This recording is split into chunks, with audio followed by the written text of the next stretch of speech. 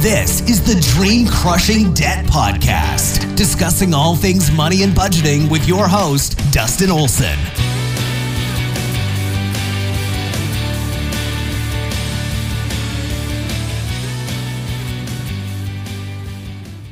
Hello, everybody. Welcome to the Dream Crushing Debt Podcast. And needless to say, I am thrilled that you're here listening to this episode.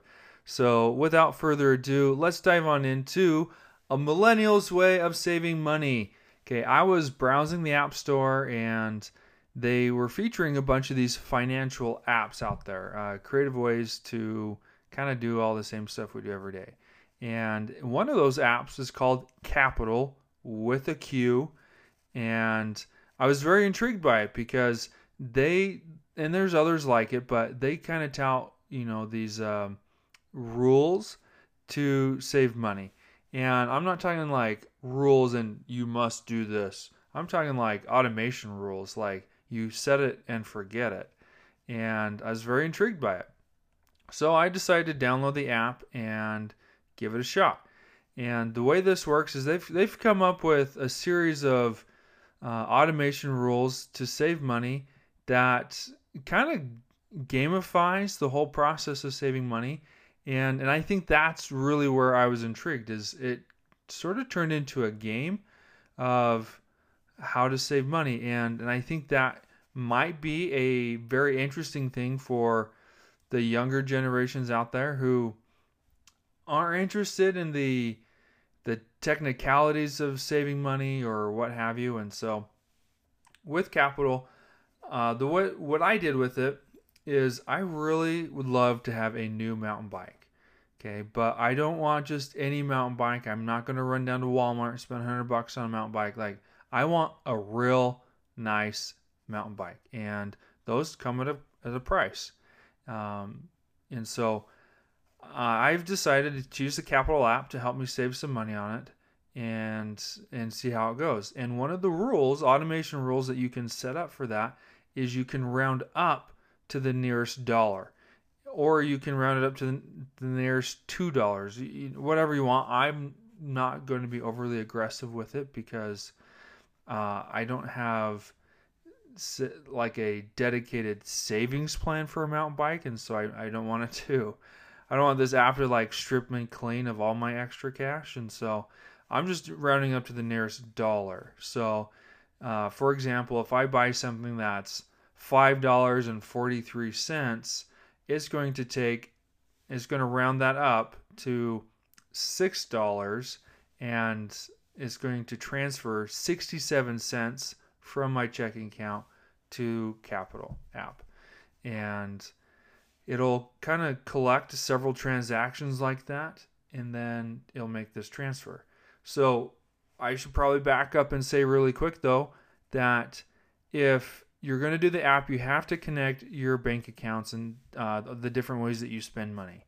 That way it can track your spending and actually put into effect these automation rules, because it's going to kind of be based on your spending, especially this one, right? It's going to round up my spending to the nearest dollar. It needs to know what I'm spending. So it keeps track of that. I haven't quite figured out the cadence, because it'll track several transactions, then it'll make really small transfers typically. And I don't know if it's like once a day or once every 3 days it'll track my spending and then make a transfer. But in any case, I don't have to think about it. And I've been using the app, giving it a shot since the end of April. Okay, so we're at 2 months of using it, and I have a set savings goal for this mountain bike of $700. And so far, the app has saved over $70 in 2 months, just rounding up to the nearest dollar of my spending. So I'm kind of excited, all right? I'm saving for a mountain bike without really having to think about it. And it's going to take some time to get the mountain bike. I get that, and I'm okay waiting. But just by siphoning off some extra cash, I guess, from my spending, then I think I'll have a mountain bike, within the next year. And That's pretty exciting to me. So you can do some other rules. Some other rules, automation rules that seemed intriguing to me was you could save $1. How do they say it? It's you start with $1 your first week. The second week is $2. The third week is $3, and so every week, the amount that you save increases by $1. So your first week is $1. You get to the end of the year, which a year has 52 weeks, you're saving $52 a week, or your last week of the year is $52 that week. And if that's the automation you do, by the end of the year, you'll have saved like $1,300. So that's pretty crazy. But of course, when you figure that out, towards the end of the year, when you're saving, $50-something a year, you've got to have like an extra $200 sitting around in your budget or what have you to make that savings goal work. So while the gamification part sounds nice, while the very non-evasive way of saving money sounds really nice, some of these automation rules, like, you've got to have the money on hand because, like I said, it's going to make a transfer automatically from your default checking account that you set, and then it's going to make that transfer. So you could easily overdraft on your account if everything's highly calculated, if you don't have a huge balance typically in your account. And so I would definitely have to say that if you're saving money with this Capital app, that you need to have money planned for it. Well, it's set it and forget it. I mean, you just don't want $200 to disappear eventually.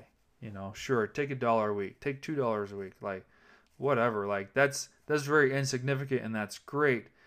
But you get to the end of the year and you're the last few months are hundreds of dollars coming out in the month. Like, I think that needs a plan. Like, that you just can't set and forget it.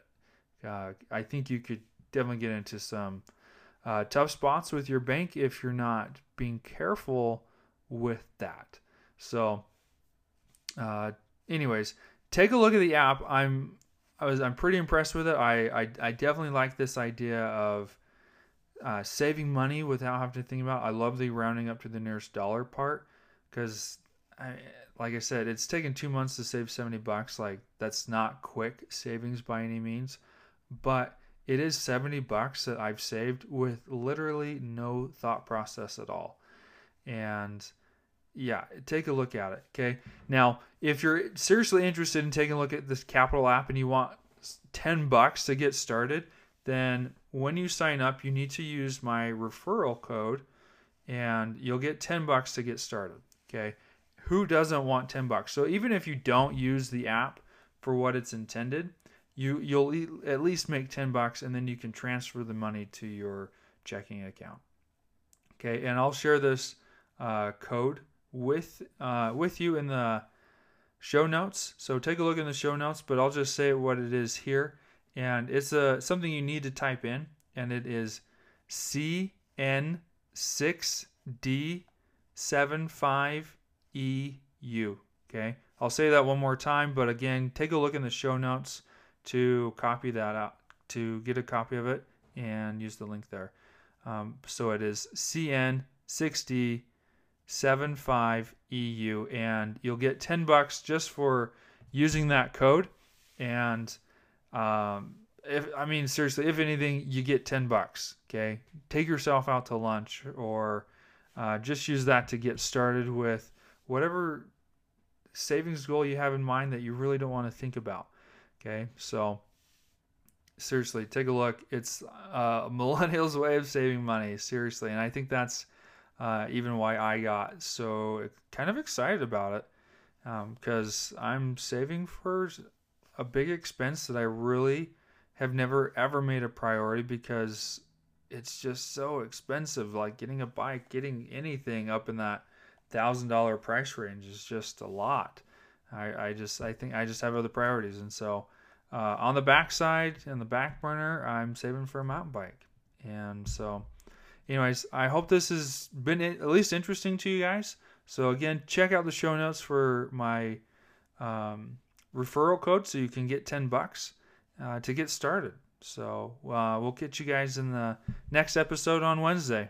Bye. I said bye.